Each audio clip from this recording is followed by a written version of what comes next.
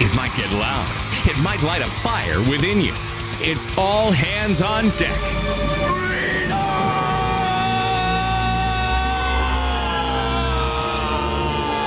Now, for your listening pleasure, 94.9 News Now presents Mean Chet Martin, the Long Island redneck Brian Bro, and fearless C.V. Burton. This is Freedom on Deck. All right, everybody. Welcome to Freedom on Deck, 94.9 News Now and stimulating talk. Thank you for being here on your Saturday.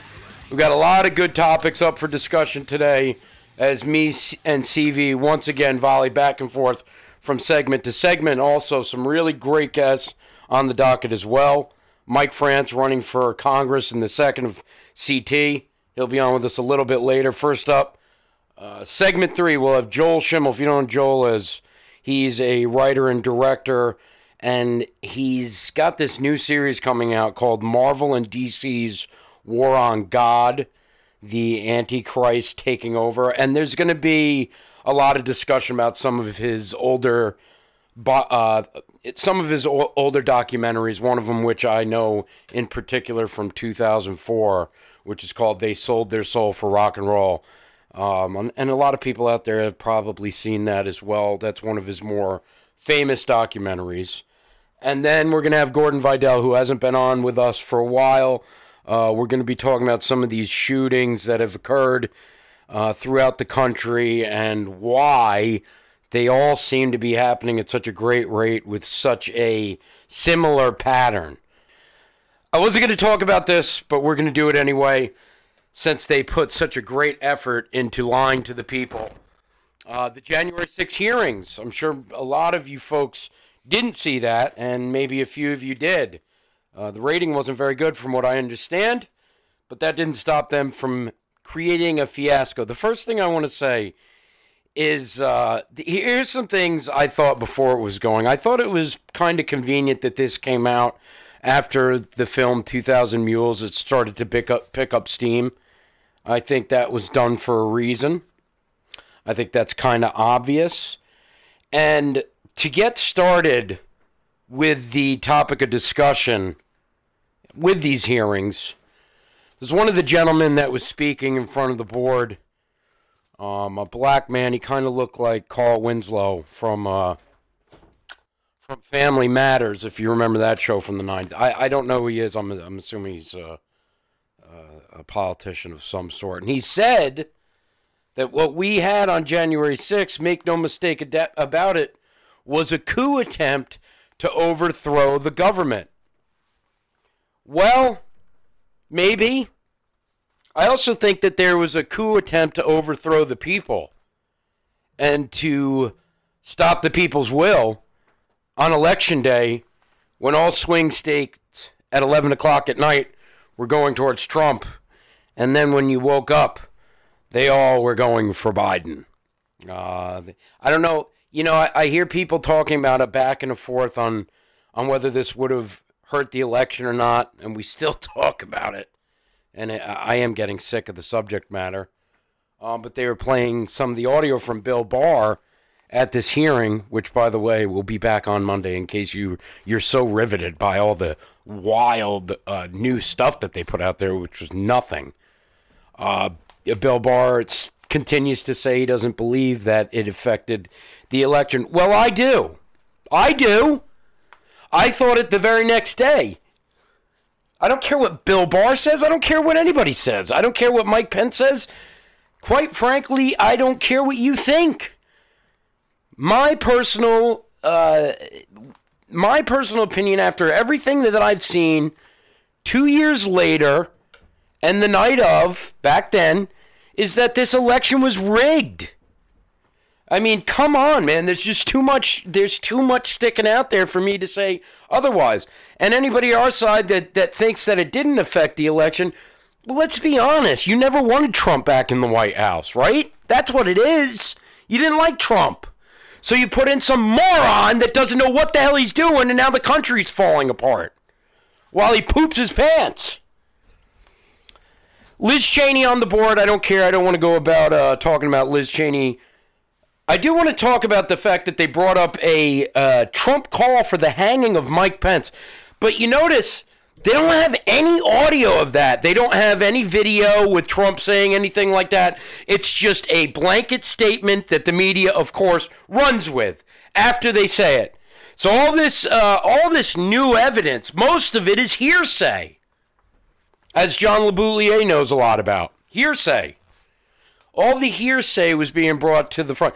The big, shocking video was of some of the rioters that were there, from both sides, by the way, which we know is true now, which I've been saying from the very beginning.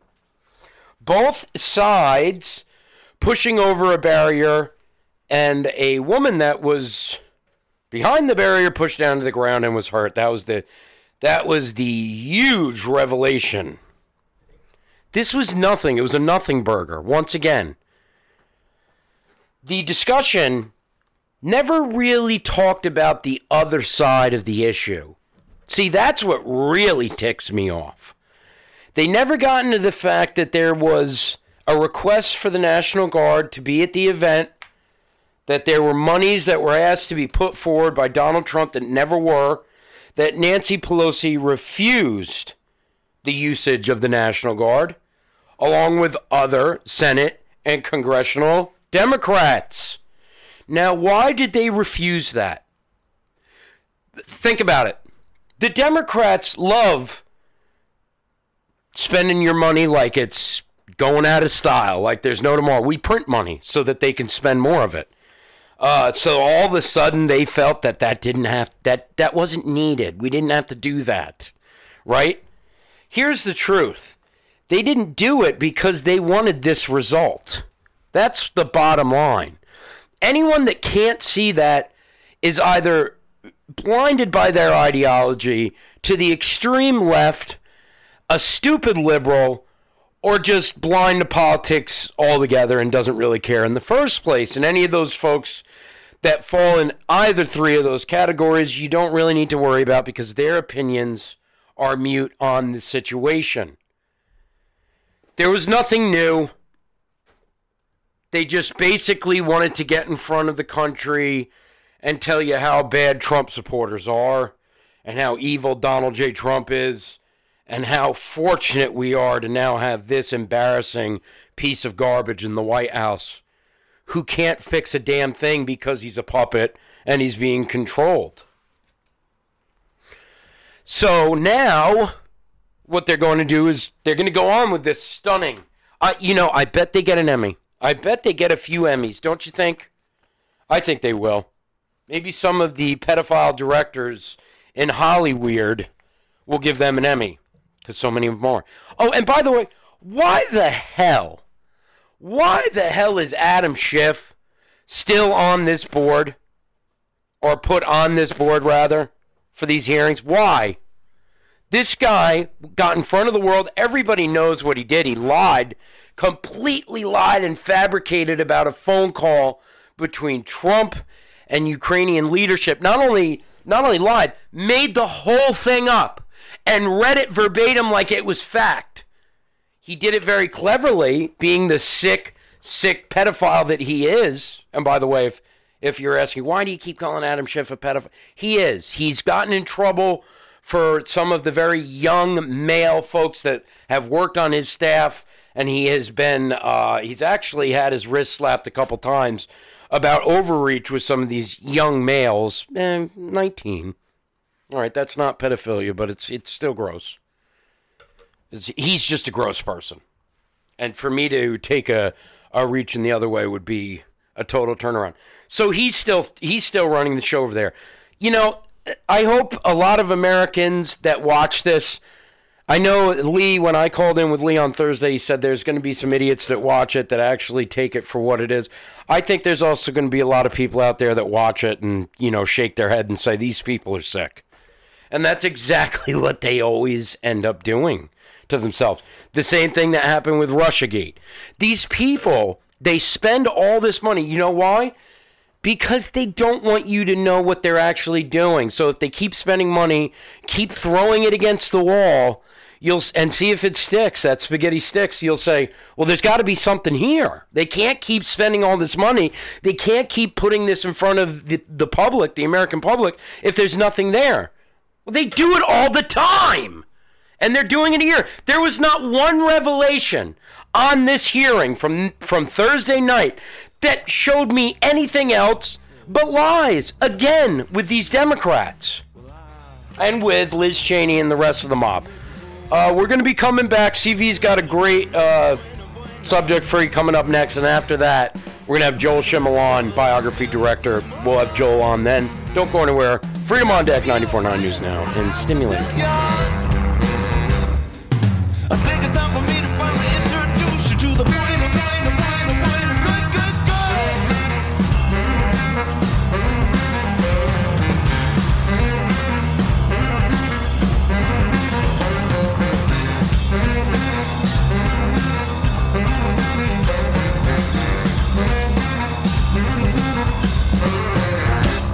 On the edge of sleep, I awoke to a sun so bright, rested and fearless, cheered by your nearness. I knew which direction was right. Welcome back to Freedom on Deck, 94.9 Fox News Radio. CV Burton, present and accounted for.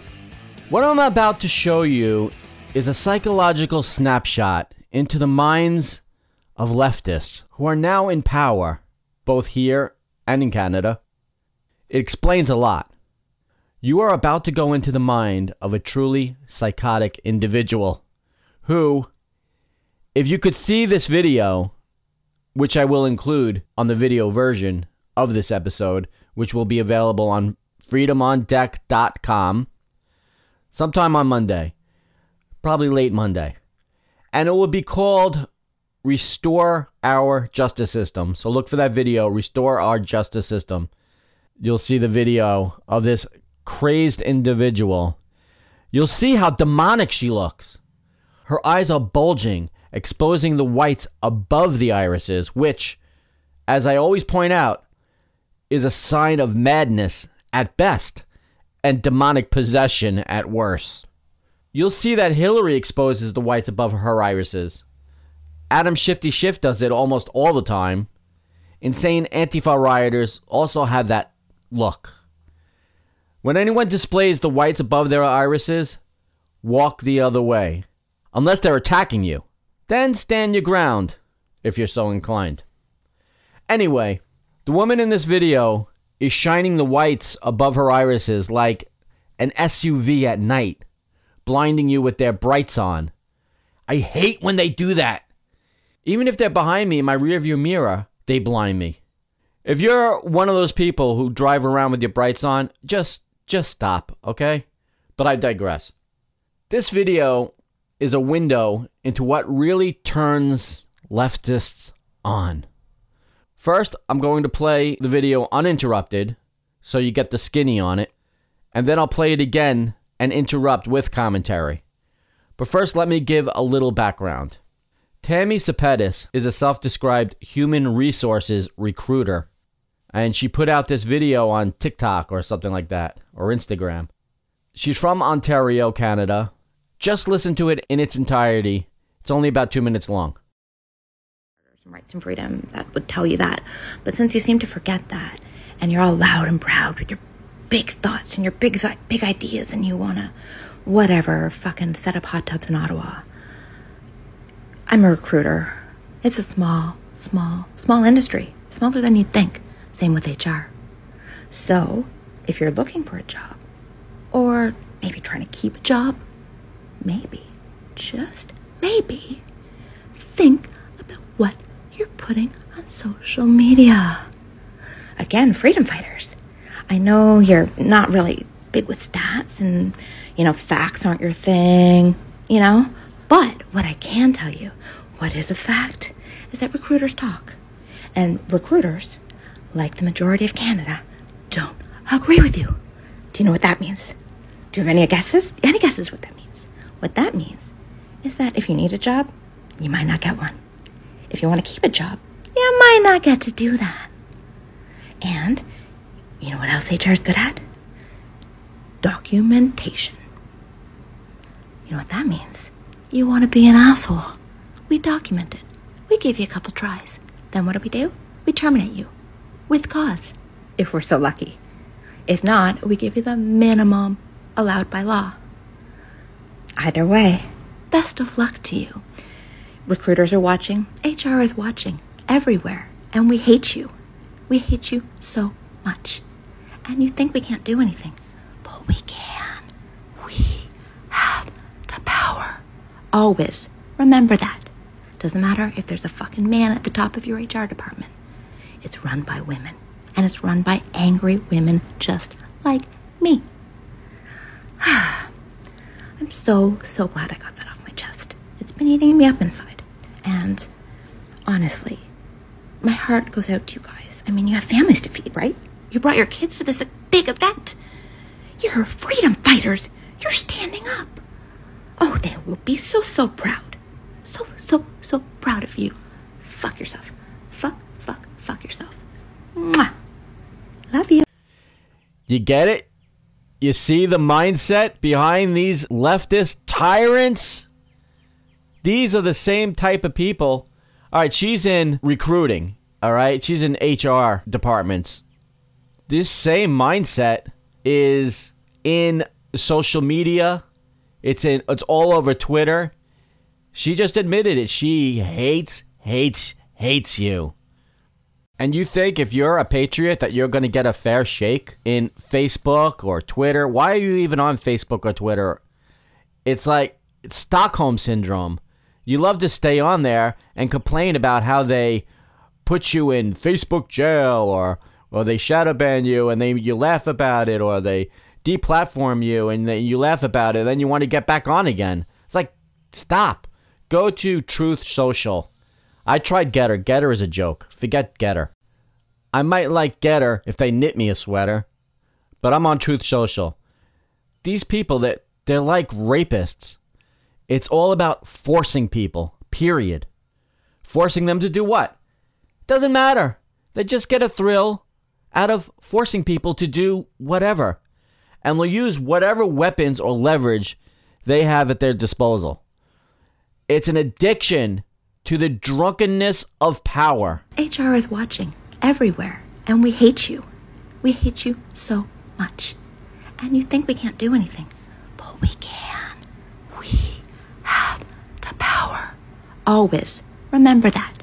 If you don't toe the line like they think you should, or if you speak out of turn, they'll sadistically enjoy punishing you. Maybe you'll never work again. Maybe you'll become homeless and starve to death. They'd love it. Honestly, my heart goes out to you guys. I mean, you have families to feed, right? You brought your kids to this big event. You're freedom fighters. You're standing up. Oh, they will be so proud. So proud of you. Fuck yourself. Fuck yourself. Mwah. So, officials with the Human Resources Professional Association are aware of this video posted by one of its regulated members, and it said it does not condone or endorse in any way the statements made in the video. Yeah, sure. And it is reviewing this matter to determine if there has been a breach of its rules of professional conduct. If there hasn't been a breach of its rules and professional conduct, then its rules of professional conduct is a total joke. Okay?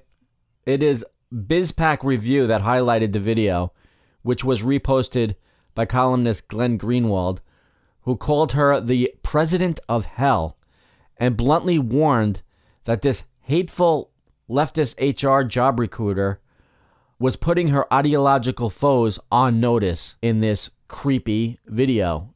Creepy is an understatement.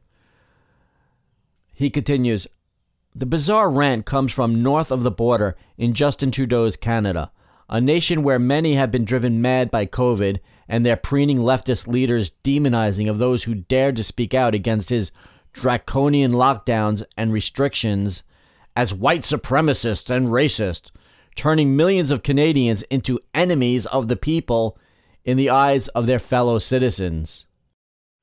Just so you know what you're dealing with, You people out there who are apprehensive about sharing your opinions, even if you didn't start the conversation, you might be afraid to answer how you really feel. Now you know how brainwashed they are to hate your guts. You just want lower taxes and less federal interference in your livelihoods. But they are bred to think you're this misogynist, homophobe, privileged white supremacist. You know it's all garbage, yet you keep silent while they trounce all over you in a menagerie of ways. And you just take it. You stay there on their social media platforms. You're hoping you don't trigger people too much. Screw that. Throw it right back in their faces because they are the bigots. They are the fascists. They are the tyrants. And they are the haters. Get off their platforms. Join Truth Social. And to quote Gavin McInnes, get fired, get in trouble, and never stop fighting.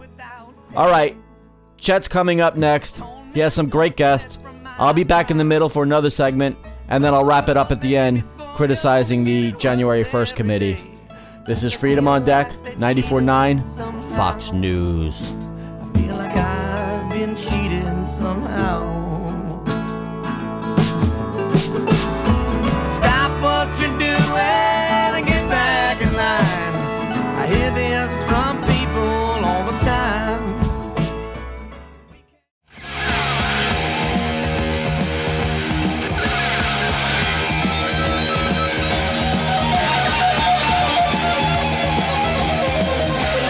Sitting alone in the dark house, thinking of you all the time. Sitting alone in the dark house. Welcome back to Freedom on Deck, 94.9 News Now and Stimulating Talk. On the line with us right now is produced by Good Fight Ministries, titled Marvel and DC's War on God, the Antichrist Agenda, exposing anti-Bible messages in pop culture. Pastor Joel Schimmer, what is going on here with Hollyweird and with Marvel and DC Studios? Yeah, the first installment didn't really cover Doctor Strange, but we can cover that as well. That'd be great. That's one coming up. Sure. But the first installment, I mean, we show that, basically, for instance, Joss Whedon. Joss Whedon is the director of the Avengers movie. He's a director of Avengers: Age of Ultron, Agents of the Shield, popular TV series, and so forth. And he received at Harvard University a Cultural Humanism Award there at the Memorial Church there on campus. And and it lets you know where these guys are going from. I like to say, hey, what are these writers saying? What are the directors saying? He wrote and directed a lot of this stuff. Okay. And he says at this, when he's receiving his award, and we have this on video, he says, how do we codify our moral structure without the sky bully, referring to God, without the sky bully looking down on us and telling us what we're supposed to do, and so forth, and saying we're against the sky bully. But this stuff gets projected into the movies he directs, and Sure. or at least some of them. And for instance, I'll give you an example, is the Avengers: Age of Ultron, and it's probably wise that the folks that are listening know that if they look at the top 10 movie genres of all time right now, 4 out of the 10 are based on comics. And I'll just mention the first one is Avengers, the Avenger movies, where it's Iron Man's the center of the cinematic universe. Sure. And he's making an Avengers movie, Age of Ultron, and guess what? He's casting Ultron as the sky bully, and the sky bully is saying, "Upon this rock I'll build my church." Sets up his headquarters in an old broken down church. He says things like, for instance, when he's going to destroy the world, he goes, "Just ask Noah what happened," And he references God over and over again. So this is getting put in the minds of the children that they should reject a worldview that is biblical and accept a worldview that is, and it goes beyond humanism. It goes into the occult. You had mentioned the new movie that came out this last month, Doctor Strange. Yeah, and that particular movie, that was the second Doctor Strange movie. A lot of people are unaware that one of the main guys that did the story behind Doctor Strange was by a guy by the name of Steve Englehart. In fact, he revamped. He takes credit for being the main writer for both Marvel and DC through the 70s and 80s. Okay. And he became an Aleister Crowley. He became a member of Aleister Crowley, the most highly regarded Satanist of last century. Sure. He became a member of his cult group, brought his magic into Doctor Strange, made stories where Doctor Strange fights the one who destroys Sodom and Gomorrah, the one that creates the Marvel Universe, who becomes evil, and Doctor Strange becomes the good guy. Well, we reveal that Doctor Strange was made in the image of Satanist Aleister Crowley. We show in his first incarnation as Dr. Droom, not to be confused with another character named Dr. Doom. Yep. Dr. Droom, D-R-O-O-M. If your audience, they could just type in Dr. Droom with an R, type in Aleister Crowley, and they'll see the two bald-headed guys, and they'll say, wow, they look like they're twins, you know? And then they change into Dr. Druid, and they finally change to Doctor Strange. Same origin story as Aleister Crowley. It's so crazy because I've seen Aleister Crowley, and you're right. He looks like Doctor Strange. He really does.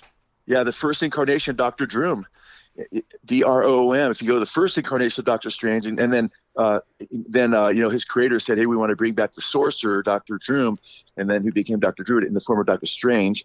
Then they ended up bringing him back in the form of Doctor Strange, who, by the way, uses the eye in the triangle, is from England, is a sorcerer, goes to the Himalayas, does all the things that Crowley did in his origin story, and practices his magic in the Sanctum Sanctorum, it's called, in Marvel Comics. Well, that's exactly what Crowley called his so-called Sanctum Sanctorum. He practices magic. So there's a lot of occult background that's being pushed in the comics that's now coming to the movies, and our children are being introduced to an occult worldview and a biblical worldview of right and wrong, good and evil, choosing good over evil, trusting God, putting your faith in the Lord is being repudiated, and the characters who are evil. I mean, this is something that should just really it'll blow you away.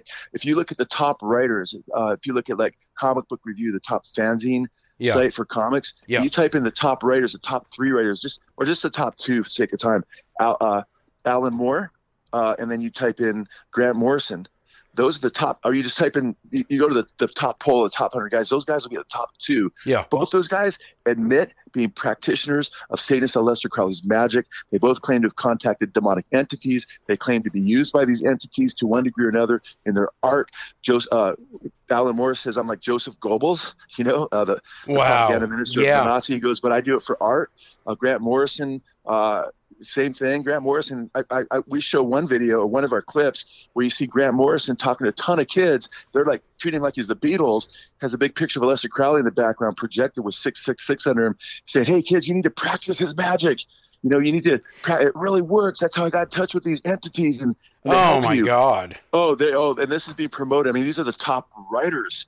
So it's obvious. And at goodfight.org, I'm just letting people know if they want to grab it, our video, or check it out. There's a lot of free. If they don't want to pay for anything, don't even worry. We want to get the news out. You go to our YouTube site, you go to our website, and you can go ahead and just click things, and your eyes will be open that, hey, parents need to be aware of how their children, these guys are actually after their children. Maybe one more real good example with Alan Moore, because he's considered the Shakespeare of graphic novels. In fact, Time Magazine listed him as one of the top 100 writers of literature in human history, of English literature, I should say. His Watchmen, which became a movie some time ago. Right. He literally, I'm not kidding, he worships an entity called Glycon. He claims to be a Gnostic and so forth, practices Crowley's magic. But he literally took little girls from Dorothy from Wizard of Oz, Wendy from Peter Pan, Alice from Alice in Wonderland, and he puts them in sexual situations, incestuous situations. Girl is as young as 14 years old. He has adults in these sexual situations, and he's confronted by the BBC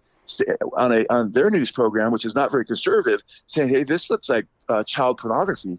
And he says it is porn. It says it's pornography. He admits it. He goes, but they're not real people. I'm just using imaginary people. These are the minds that are making a lot of the top comics that people buy and are infiltrating the hearts of millions of conservative Christian parents and just conservatives in general, not knowing that their worldviews are being flipped upside down.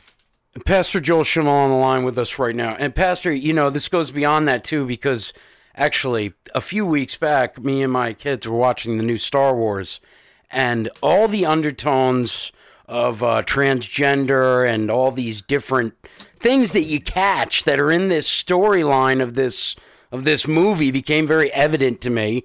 And of course, I look out for these things, and I was disappointed and turned it off and didn't let my children watch it. Of course, it's not the same as what we were watching when I was a kid. I'm sure they had that stuff.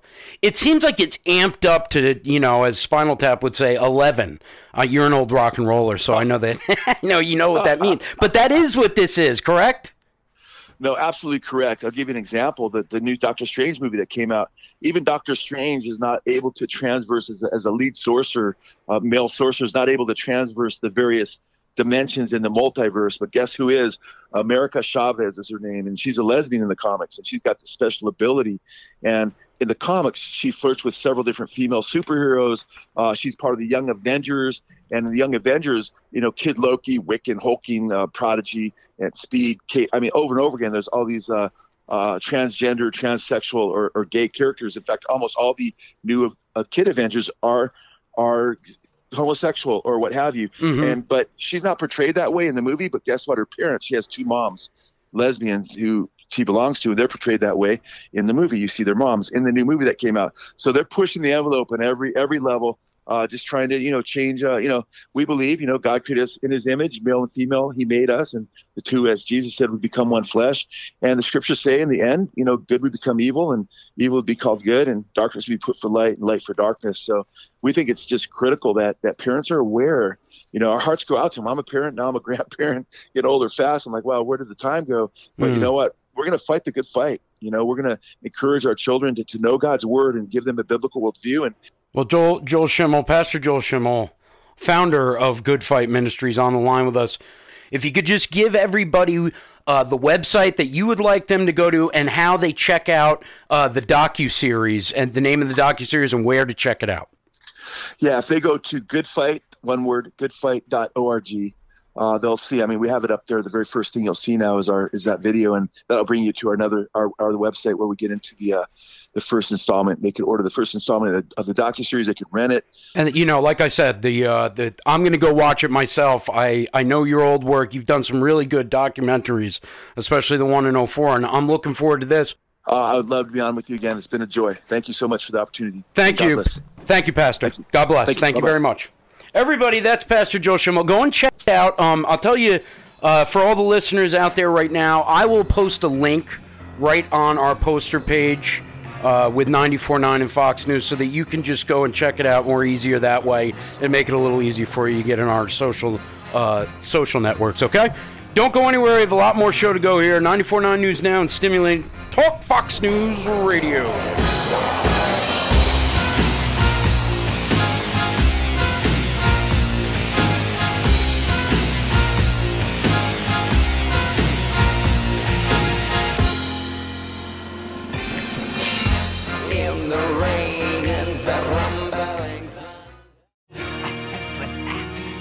Unforgotten, how could they will pay when the ego cries.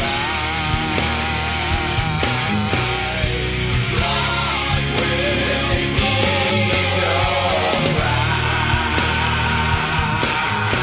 Welcome back to Freedom on Deck, 94.9 News Now and Stimulating Talk.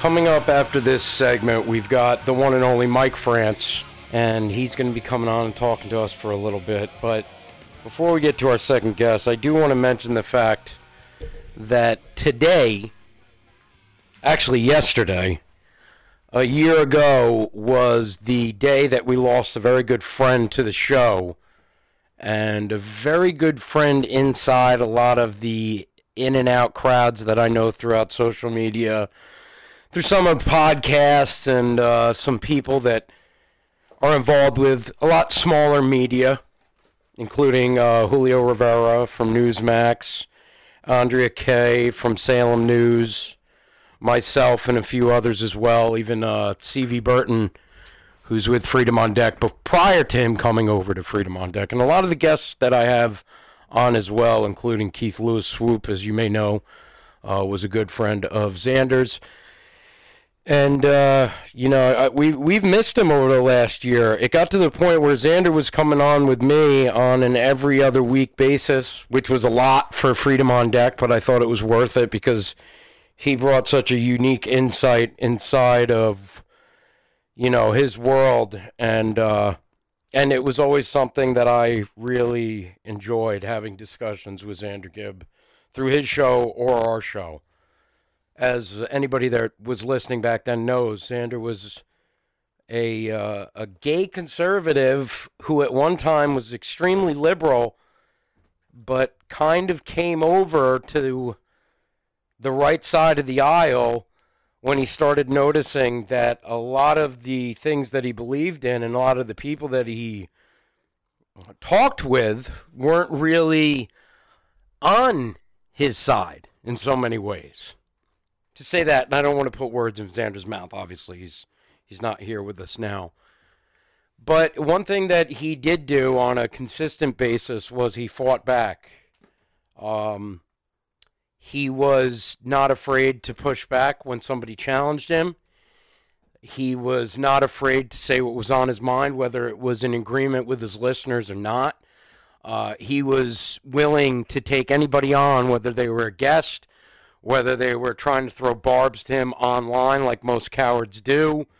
And anybody that had similar thoughts and beliefs or opposite thoughts and beliefs, Xander was always willing to have the conversation and be able to break bread and talk with them as well. And he did it in a way that I thought it wasn't a defeatist way to tackle having a discussion with someone on the other side, and it wasn't also too upfront and vigilant. He was vigilant in a way, but it wasn't to take down the opposing viewpoint. But it was to do it in a way where you argued your point and got it across and didn't back down. That's something that I try to do. I don't try to bash anyone else's viewpoint unless I know it's harmful to this country or harmful to others, harmful to children. You know, sometimes when I hear folks on the left side of the aisle saying you got to hear all sides, well, you know what? I'm not going to listen to people that are pedophiles. I'm not going to listen to people that are dangerous. That's just not something I do. I'm not going to promote it, and I'm not going to put it on my show. And especially when some of the folks out there that claim that they listen to both sides are promoting evil, dark people that I know are bad for this country. So that's kind of like the takeaway I took with Xander too. He didn't back down. And I think that's kind of how everybody should be. You should never back down with your convictions if they're right. You know, trying to appease the other side, trying to please everybody, trying to be in the center. It's BS. Nobody does that. It's like this, when I find myself doing that, I have to take it back and say, what are they really talking about? What are they promoting? What are they advocating for, and who are they? Are they dangerous? Are they bad? You know, there's a lot of people out there that pretend to be one thing, and they're the direct opposite. Wolf in sheep's clothing. There's some people on that other side that are just really dangerous. And you need to watch out. You need to watch out for who you're breaking bread with, who you're sitting with, who you're associating with, because that all means something. And that sort of information will be gathered on you as well as on them. And if you think it's not, man, I got something to tell you. It's the same thing that's, that can be said throughout these webs on social media, and you see what's going on right now when they're trying to promote these hearings, which I think are ridiculous. But you can see that there are a lot of people on our side that were there that are now backing away. Some of the people from the Proud Boys that are saying that it was a coup, and they're saying, and you know damn well that these folks were put into place in a way that was probably well planned out. Let's put it that way. I always say to folks on our side of the aisle, watch out for the people you're supporting, and don't ever be blinded by it. Don't ever be blinded by someone who's on that side of the aisle that you're saying, man, this guy's great. And then all of a sudden, a year later down the line, you see he's bashing Trump. Well, he was picked by Trump. I thought he was going to. Well, sometimes you have to dig a little farther than that. And you got to figure out who these people are for themselves. And then start to understand that there are these types in every group, in every gathering, in every type of political setting and structure. They're always there. But it's someone like Xander Gibb, who, as a homosexual man, who was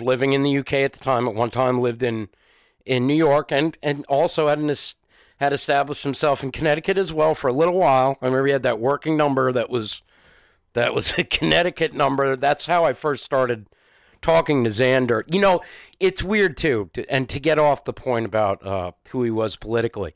The first time that I ever spoke to Xander was by calling in to the show that he did, and that was the one thing that kind of caught me off guard was it was a Connecticut number. Now I know because of calling in to Lee every day, and at that time, years ago, this was probably 2016, maybe 2015. It was right around there. And I just started calling Xander up because he had a few guests on that I knew of, and some of them that had been on our show at the time with Freedom on Deck. And Xander used to have myself, and then he would start having me on, and he also had someone that did the show with us, Justin Dickerson, was on a few times with him. And I think Brian was on a few times with him as well. And then also that's the way I got in touch with CV Burton with Freedom on Deck as well, was through Xander. So, you know, he's a big part of this show. He still is, and he's very missed. I will say there was a lot that I was brought to my attention that Xander was going through towards the end of his life that was heartbreaking, and I feel horrible that I didn't really know that was happening, health-wise. A lot of the stuff that he was going through, because if I had known, I would have helped him in a minute. I would have done whatever I could have done to help the guy out, because he was just an awesome person. Regardless of his sexuality or his political leanings, at first, when we first started talking with one another, we didn't agree on everything either. We agreed more than we disagreed, and I think that's kind of what established our friendship, and then, you know, me going on with him on pretty much a weekly basis with his podcast, and then him coming on with us, which turned into an every other week thing towards the last year. But when he passed away, man, it killed me, man. It really did. It hurt. It hurt pretty bad. It was, I believe, and I'm sure he'll tell me if I'm wrong, it was Julio Rivera that told me, and it was like a missed call. I told him, hey, I'm putting the kids down. What's going on? And that's when he told me, well, Xander died. He's passed away. And it was out of nowhere. It was out of left field. And then I was able to get in touch with his family, and, we did a memorial show, and a lot of the guests that come on here with me had been on with him: Dan Wass, Swoop, Keith Lewis, Andrea Kay, Julio Rivera, and there's a number of others too. And I just want everybody to know that, he was dearly loved on this show. He will be sorely missed, not only here but everywhere that he was. He was one of a kind, and I love him and I miss him very much. Xander Gibb, I love you, man. Keep a seat for me at the table, sir. We'll be back, my friends. This is love, yeah, love. Never known true love before. Seen so many counterfeits that left me on the...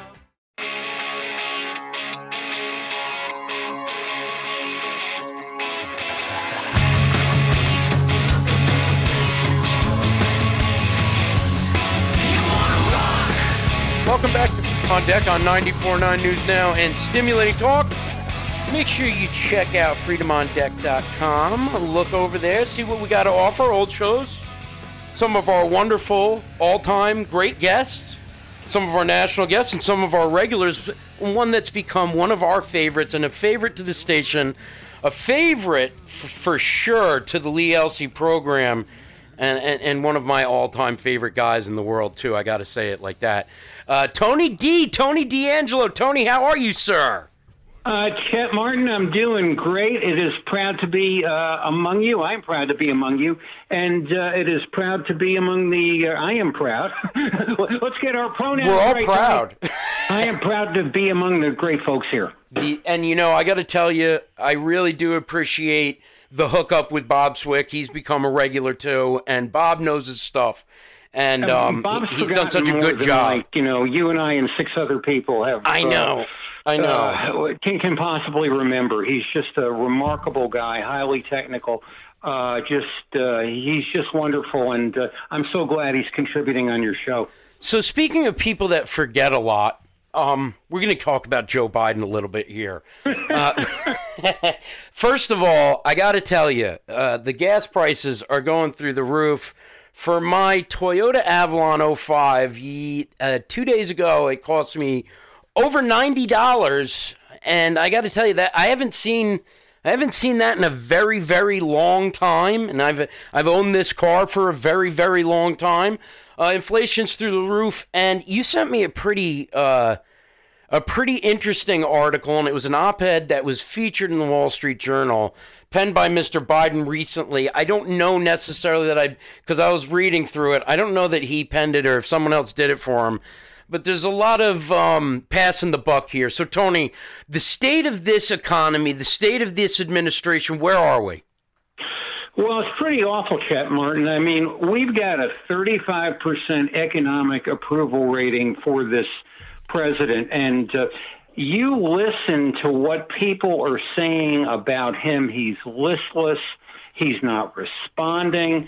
I watched something I've gotten into with the crazy markets. I've been watching the Asian feeds, like after dinner. It's pretty interesting. You learn a lot. You learn a lot of things about different perspectives. Well, last night, I was watching an interview that David Rubenstein had done with Ron Klain, who is, high up in the Biden advisory vein. And basically, this guy, you talk about Slick Willie, this guy's been doing this since Clinton. He's got this wonderful veneer, whatever you want to call it, patina of Biden. He's on everything. He knows what he's doing.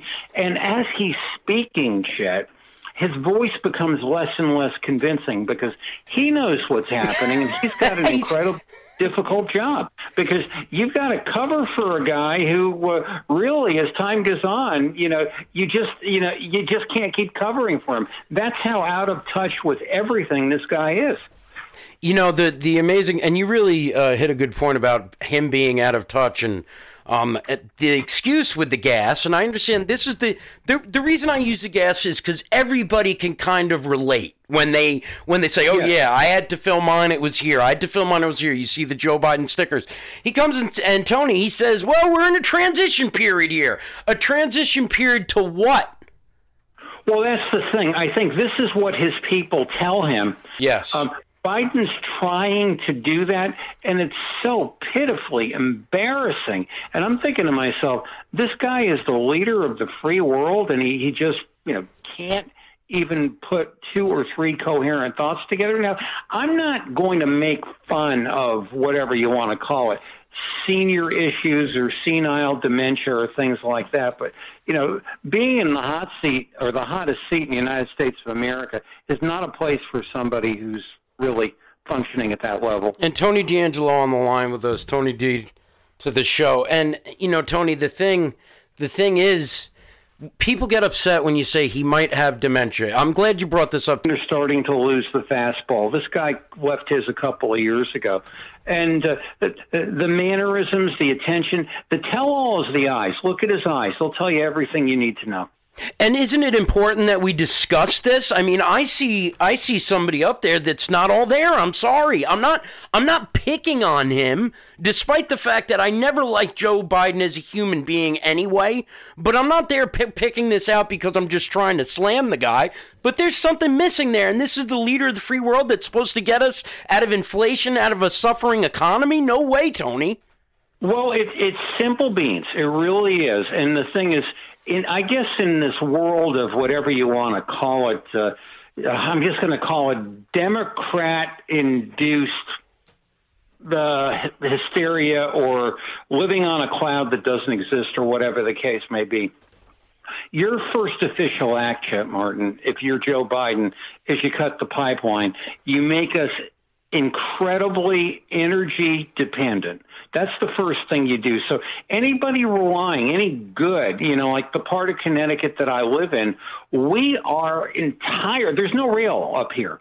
We are entirely dependent on what trucks will bring us. Yes. So that if you're going to now make fuel harder to get, and you're going to make, in my particular state, which is Connecticut, diesel fuel, tax that more, our goods and services go up. I'm now looking at trips and saying, can I get all this done in one trip as opposed to 2 or 3? And then again, when I'm doing this, I'm compressing somebody else's economy. Now, Joe Biden, the Democratic thought is, if we tax the corporations more, we'll cure inflation. Well, how will you do that, Mr. Biden? Because they're paying more in taxes, and they've got to make a profit for their shareholders and keep their people employed. So they're going to raise prices. Sure they are. Of course they are. And you can see that going out through, forget gas prices. Go get a cup of coffee in the morning. It's up. Go get an egg sandwich in the morning, because I work 5 days a week. I know what's up. If I go to get an egg sandwich, a coffee, and a juice, I'm spending $16 this week. This is all raising because they have to raise everything, don't they, Tony? Well, that's just it. And like I talked to my Arabic friend that runs the Pomfret Mart where I live in Pomfret, Connecticut. He's telling me, he's making 2 or 3 cents a gallon. And the only reason why, and my town has one gas station. And the only reason why we have this one gas station is this poor man, really out of mercy, has this gas station operating, and that is how people come to the store so he can make a living selling things now that are just way overpriced from where they are. And I think indicative of the whole Biden thing, and this is the whole thing, one picture maybe doesn't tell a story, but there's indicias of certain things. When you go from, whatever you want to call it, like take a Kayleigh McEnany or Sarah Sanders, who had to work through incredibly hostile press environments. And then Kayleigh was she was wonderful. She was prepared, she'd zing, she'd make people, not that she was trying to make them look foolish, but they would look foolish by what they were trying to do. Now you have the most placid environments, and you go from a Jen Psaki who was coherent but yet nonsensical to a Corinne Jean-Pierre who basically, Chet Martin, she is a young lady of color. That's fine. You can be red with purple polka dots. Makes no difference to me. When you have something like that, and when you're asked a question like by Peter Doocy saying, well, how does this make everything fit together if we're going to raise prices in the corporations and we're going to, that's going to cure inflation? And she fumbles through her book and she gives an answer which is to a different question. Basically, Jimmy Biden, as great as victories, very few people know that Jimmy Biden's even out there. And, Jimmy Biden in the Ukraine, Jimmy Biden in China, and all the involvement with those hard drives. Well, exactly. Yeah. And getting Jimmy there is more or less kind of keeping the ship afloat. And, Jill wants to kind of look, I'm America's mom and I'm sweet and all this other kind of stuff. But, I think I won't go as far as to say she's Nancy Reagan, but if she's Nancy Reagan, she's doing a really good Nancy Reagan because she's greasing the wheels here pretty good to make sure this goes on. I'm very concerned for America. I'm concerned for everybody. I think we all are. Never to the degree that I have been. What do you really take for granted these days? I mean, it's every day I get on my knees and I thank God for what he's doing, more so than I ever have, which is kind of a shame. But it's, I have no faith in so-called leadership, locally or nationally. Hard to have it. We'll get it back there, Tony. Tony D'Angelo, thank you so very much. We'll get you back on very soon. My honor, my pleasure. Have a great day, everyone. Thanks, Tony. Take care. Everybody, that was the one and only Tony D'Angelo, Tony D, as they like to call him here on Freedom on Deck. And, you get to hear him also with Lee Elsey, and he's a wealth of knowledge. Don't go anywhere. 94.9 News Now and stimulating talk. Fox News Radio.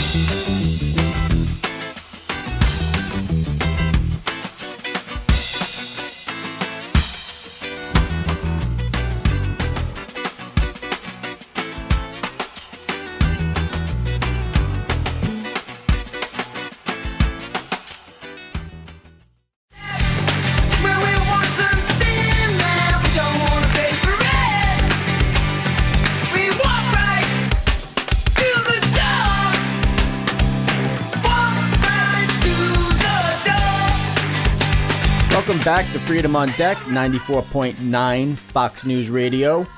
Not that there is much justice in this country anymore, in many respects, but at the very least, judges, jurors, lawyers, and witnesses should be protected, or at least not have their home addresses readily available online. This was a bad week for judges. In Wisconsin, retired Judge John Romer was found zip-tied to a chair at home and fatally shot by 56-year-old Douglas Udy, who was found with a self-inflicted gunshot wound in that same house. The judge had sentenced him to 10 years in prison for armed robbery, and this was his revenge. Now, federal judge Esther Salas was also targeted 2 years ago, this time by a lawyer with a gripe. She escaped, but she lost her son, who valiantly came to her defense, and her husband was seriously wounded. She's now pushing for new legislation that would scrub personal information about judges off the internet.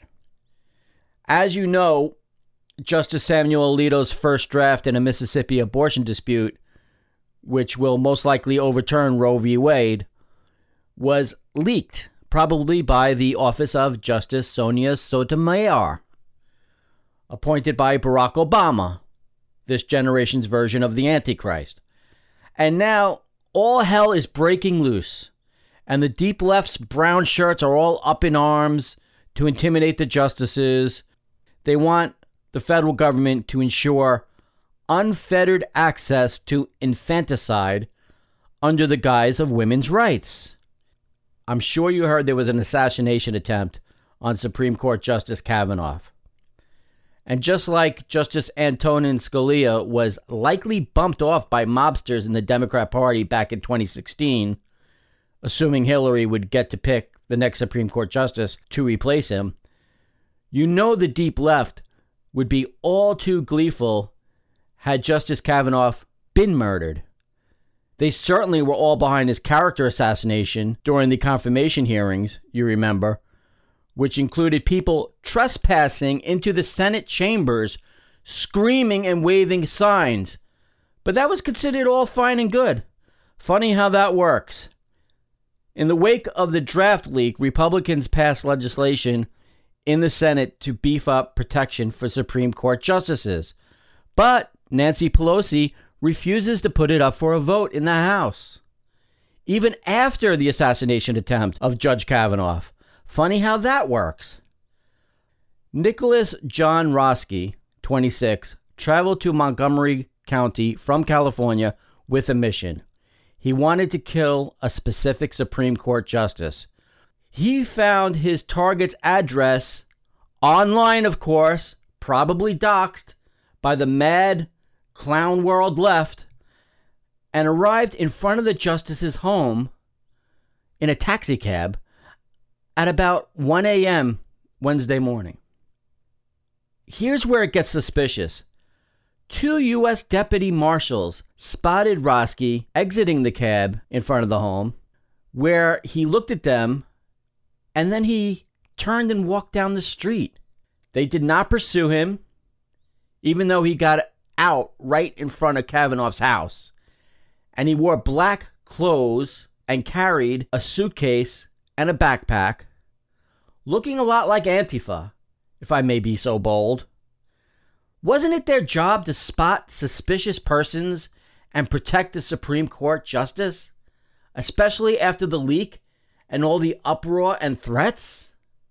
And this is what it sounded like later that same day in front of Kavanaugh's house, similar to what it sounds like for the past month or so. Keep your rosary off my ovaries. Keep your rosary off my ovaries. Keep your rosary off my ovaries. That's the mayhem that our justices have to put up with every day. I'll get back to what they found in Roski's backpack after he turned himself in, but let me briefly include an important side note.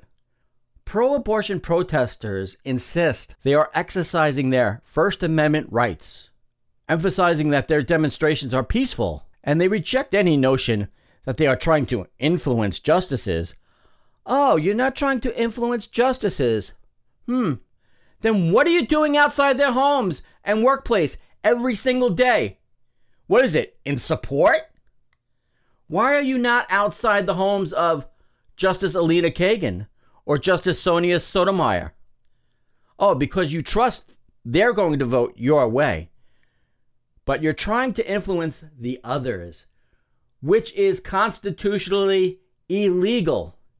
18 U.S. Code 1503, whosoever corruptly or by threats or force or by any threatening letter or communication endeavors to influence, intimidate, or impede any grand or petty juror or officer in or of any court of the United States in any other case less than bodily harm or murder, the punishment is imprisonment for not more than 10 years and a fine under this title.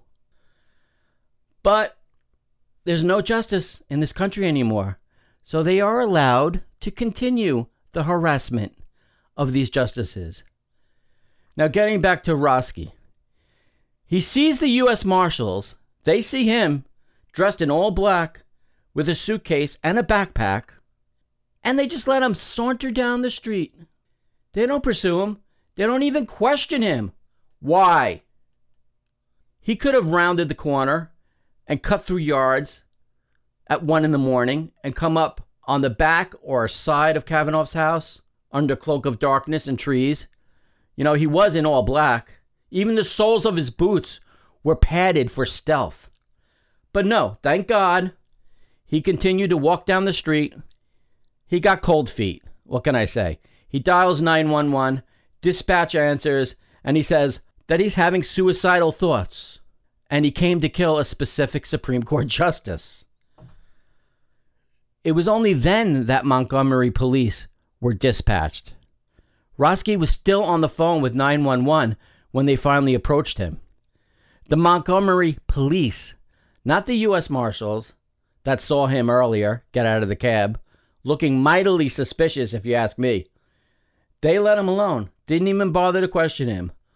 What the what? So this is what they found in Roski's backpack. Weapons and other supplies, including a Glock 17 with 2 magazines and ammunition, a tactical knife, pepper spray, a hammer, a screwdriver, a crowbar, zip ties, and duct tape, along with other gear. But Nancy Pelosi will not bring the bill to the floor. Let's listen to Kevin McCarthy speak on the floor on this matter. Earlier today, a man was arrested for plotting to kill Justice Kavanaugh. Over a month ago, the Senate unanimously passed a bill to provide more security for Supreme Court justices and their family. But House Democrats have let that bill gather dust. This is the same parties whose heated rhetoric has encouraged political pressure on conservative justices.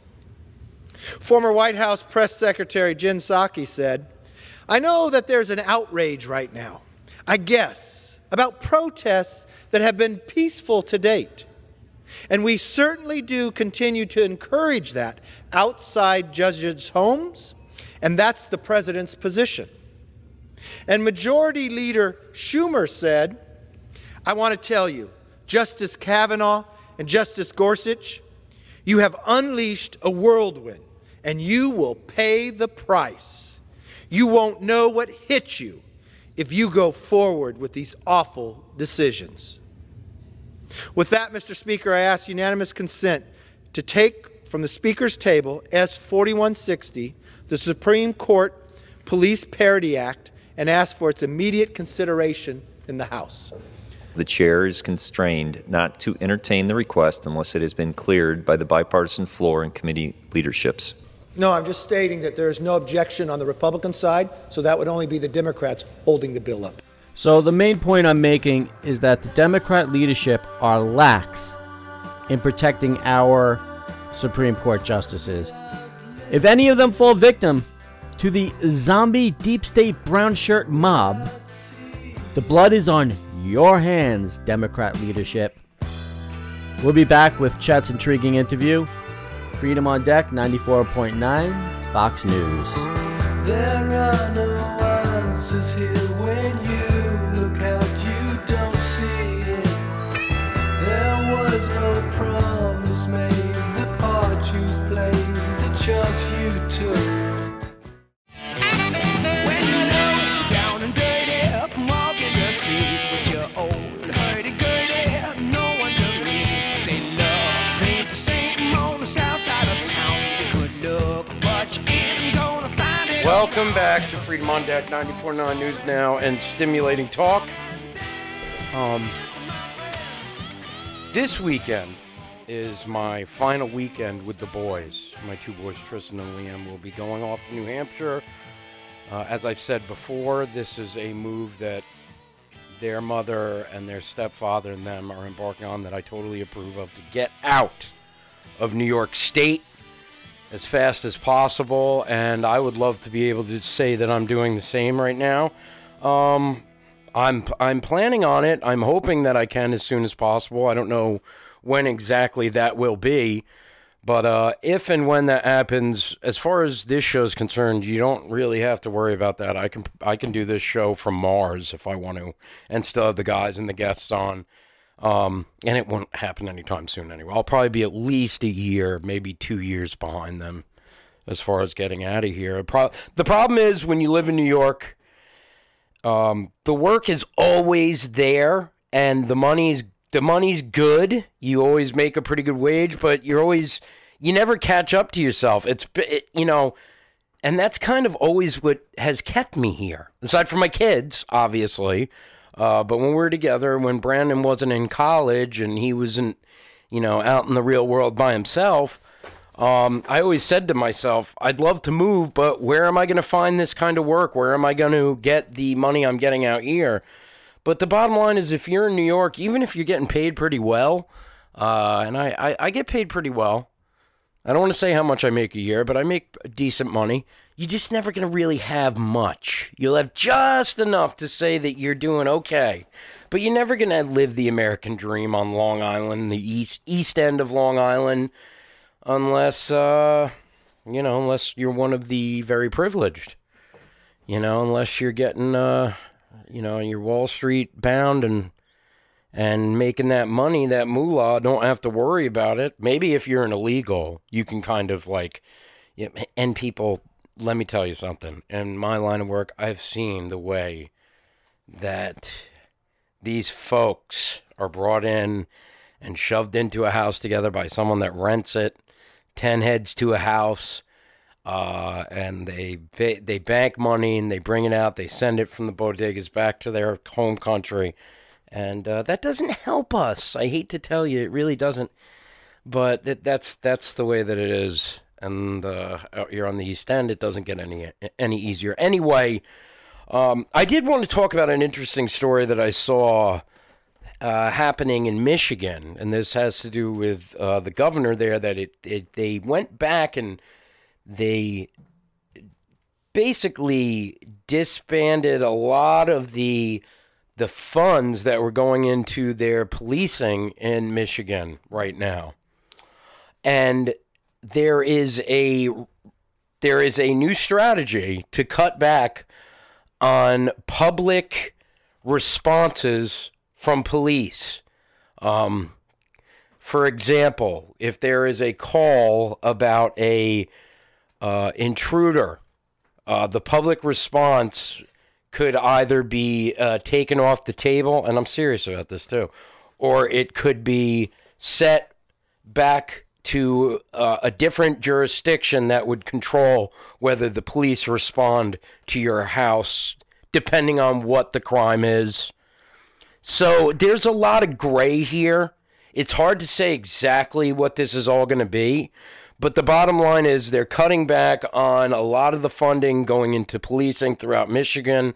So some people are not going to get public responses from the police. Now, this is a problem. You know it's going to eventually become an issue. Somebody is going to get hurt very bad. Somebody's going to end up dying. A woman's going to end up being raped and murdered. People are going to take advantage of this situation. If you don't think the criminals are watching what goes on in their districts and don't know exactly what police response would be, they do. They keep up on this stuff. It's their job in their own way. Let's put it this way. It's not their job. It's their world. It's what they deal in, right? They're criminals. So they keep up on this kind of stuff. And they know that the police responses are going to be minimal.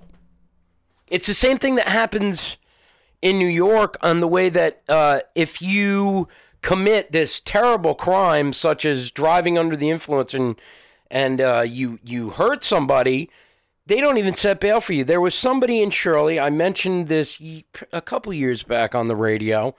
Here in New York, with some of the no bail laws, there was someone that had priors for drinking and driving, and also it being intoxicated through chemicals. He was set free the very same day that he was in a car accident because he was drunk and had sent someone, and I don't mean to, I'm not trying to laugh, it's just so ridiculous, sent someone to the hospital through this accident.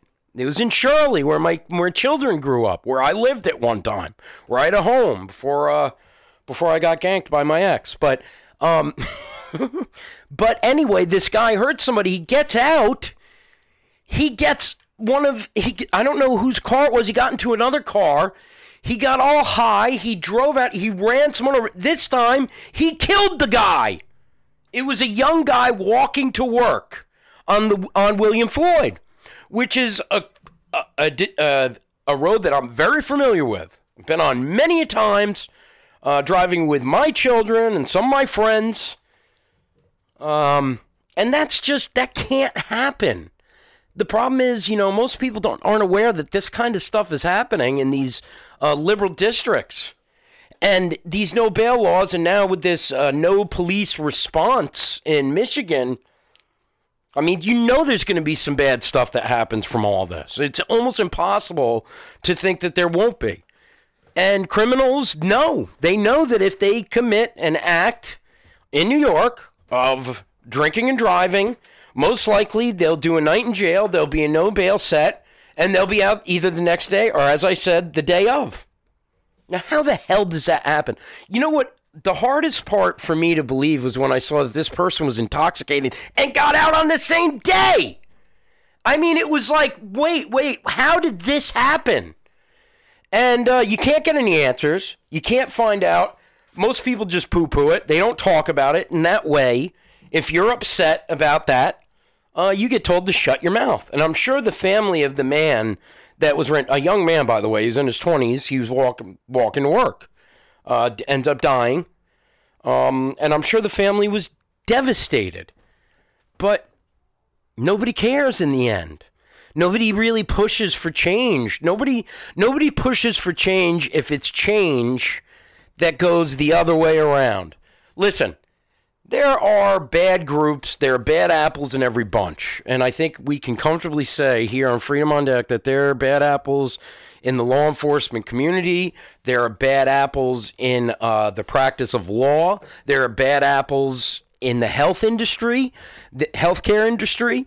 There are bad apples, in people that pump your gas. I mean, you get the point. There are bad apples in every bunch, and there are people taking advantage of situations. Yes. But it doesn't mean you put everybody in danger because of that. And on the other side, for the people that are just totally anti-cop, not every cop is out there trying to arrest black people because they're black, or not trying to, and especially in black districts where most of the cops are black. You can't broad brush it. And this whole we're going to police it from the community. And what happens? Come on, you know what happens. People take advantage. Look at all the stuff that happened in that dump known as Portland, Oregon, the home of Antifa, I mean. Look at the hellhole that became for a little while there. I mean, the people of Portland don't care anyway. They're a bunch of ageless hippies. They don't really have any moral fiber in that district or community known as Portland, Oregon, where everybody stinks. If you could give the country an enema, you'd do it right in Portland, Oregon.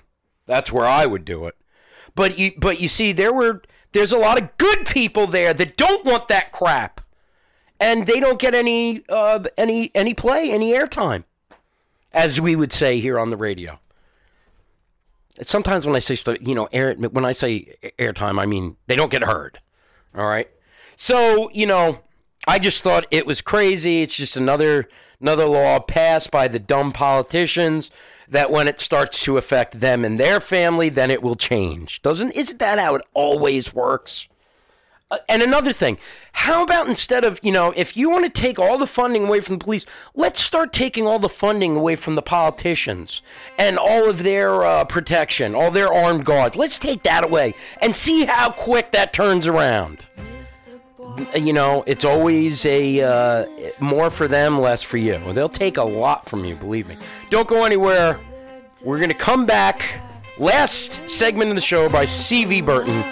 94.9 News Now and Stimulating Thought. We want to find the truth, but can we even take it? Once we've lost our youth, how are we to make it and to call you off guard? You're coming to me with that soulful look on your face. Coming looking like you never ever done one wrong thing. So many fantastic colors. Welcome back to Freedom on Deck, 94.9 Fox News. Thank you, Chet. Great show. C.V. Burton here to wrap it all up in a neat little bow. I was just thinking, after I did that last piece on retired Judge John Romer, who was shot dead in his home by a vindictive criminal who strangely wounded himself and stayed behind to be caught. Red flag. Then, immediately on the heels of that, Nick Roski from California, who also lived in Seattle for a little while, he looks, smells, and acts exactly like Antifa, travels across the country to D.C., where he poses as if he's going to assassinate Judge Kavanaugh. But he calls 911 instead, and they catch him with all these weapons and burglar equipment. Red flag again. You know what? It looks orchestrated to send Justice Gorsuch and Justice Kavanaugh a message. That and the fact that Nancy Pelosi refuses to bring a vote up that will beef up security for the Supreme Court justices. Just saying, it all seems too coincidental and suspicious to me. Like the elements here are all acting in concert. Just a thought. Now let's drop in on this January 6th committee television circus, part 1 of 2, which aired Thursday night. And we'll critique it as much as we can in this short amount of time. It's 2 hours long, and I only have 10 minutes, or a little over 10 minutes. But I did see former Attorney General Bill Barr in there, who I critiqued last week over the Michael Sussman acquittal. I definitely want to drop in on him again. So we'll at least squeeze that in.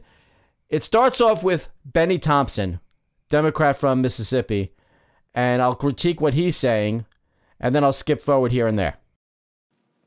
Pursuant to House Deposition Authority Regulation 10, the chair announces the committee's approval to release the deposition material presented during tonight's hearing. Thanks to everyone watching tonight for sharing part of your evening to learn the facts and causes of the events leading up to and including the violent attack on January 6, 2021. Our democracy, electoral system, and country. Okay, we're barely 20 seconds in and already there's a lie. there was no violent attack on January 6th. There might have been a scuffle with the police that where the police started it, but nobody showed up with any weapons, and nobody showed up with any intention of starting any violence. So that's lie number one. I'm Benny Thompson, chairman of the January 6th, 2021 committee. I was born, raised... I don't care where you were born and raised. That has nothing to do with the issue at hand here. It's 2 hours long. I have to skip around. I'm from a part of the country where people justify the actions of slavery, the Ku Klux Klan, and lynching. Oh, I see where we're going here. So he's going to associate, or the entire committee is going to associate, the people who protested the November 3rd steal of our democracy with racism? No, that's not going to work. So this is how you're going to go. This is a fiasco from the outset. First of all, slavery and the Ku Klux Klan were Democrats. And you're a Democrat, Benny, whatever your name is. I'm reminded of that dark history as I hear voices today try and justify the actions of the insurrectionists on January 6, 2021. I object, Your Honor. Opinion and conjecture. He's saying that there was an insurrection. How do you have an insurrection without weapons? And how do you associate people who believe the election was stolen with bigotry and quote-unquote racism? I don't believe in racism because I don't believe in race. This guy is an idiot and a buffoon. Let's jump ahead to the witnesses, or whatever you want to call them, because I've had enough of this guy already. Don't believe me? Hear what his former attorney general had to say about it. I warn those who watching that this contains strong language. No, just what I've been through. I had 3 discussions with the president that I can recall. One was on November 23rd, one was on December 1st, and one was on December 14th. And I've been through sort of the give and take of those discussions. And in that context, I made it clear I did not agree with the idea of saying the election was stolen and putting out this stuff, which I told the president was bullshit. Oh, because you say it was bull boop doesn't mean it was bull boop. Were you overseeing the election, Attorney General Bill Barr? No. And let me remind you, this is the same guy who said that Jeffrey Epstein did kill himself. You know, I didn't want to be a part of it, and that's one of the reasons that went into me deciding to leave when I did. I observed, I think it was on December 1st, that, you know, you can't live in a world where the incumbent administration stays in power based on its view, unsupported by specific evidence, that there was fraud in the election. You know, Bill Barr passes himself off as this giant intellectual, and everybody else is like a little peon to him. Meanwhile, he's a complete and total ding-a-ling. Donald Trump did not expect to stay in power based on an opinion with no evidence. All he wanted was Pence to send it back to the states where there were questions as to how Trump was ahead, for example, in Pennsylvania, 800,000 votes, and they stopped counting in the middle of the night. It's not even election day anymore. They stopped counting in the wee hours of the morning on December 4th. And while nobody was there, all of a sudden, truckloads of ballots came in, like almost 1 million ballots, and every single one of them is for Biden, and suddenly he wins a swing state. Don't talk to me about no evidence. How about adjudicate a person's concerns? If somebody is claiming a fraud, that person is entitled, under our Constitution, to be heard in a court of law. And Donald Trump was turned down by every judge in the country practically. Don't tell me that there was no evidence. You weren't there, Barr. And were you counting the ballots? How do you explain the discrepancies? There's tons of discrepancy. And more evidence keeps coming out all the time.